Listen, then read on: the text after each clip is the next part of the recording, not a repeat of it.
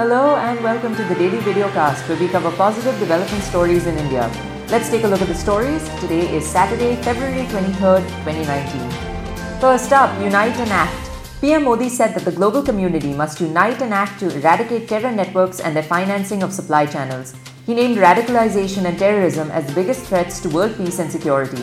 The PM addressed the media after his talks with South Korean President Moon Jae-in. The PM also expressed his gratitude to President Moon Jae-in for his condolences on the Pulwama attack. A Memorandum of Understanding, or MOU, signed between India's Home Ministry and South Korea's National Police Agency will further take forward the counter-terrorism cooperation between both countries. And next, PM Kisan.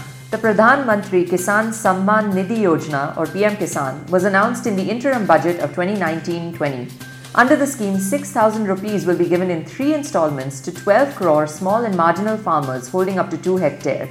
The scheme helps to provide multiple benefits to farmers, like giving them better credit worthiness. The scheme will also bolster support for producers in India.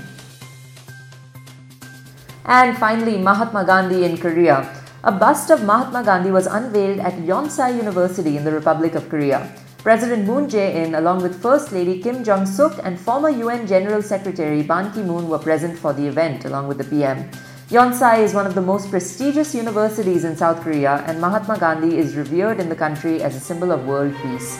And that's a wrap for today's stories. If you enjoyed watching this video, be sure to like and share it. Also be sure to leave a comment. We want to know your opinion on these stories. We'll see you tomorrow on Daily Videocast.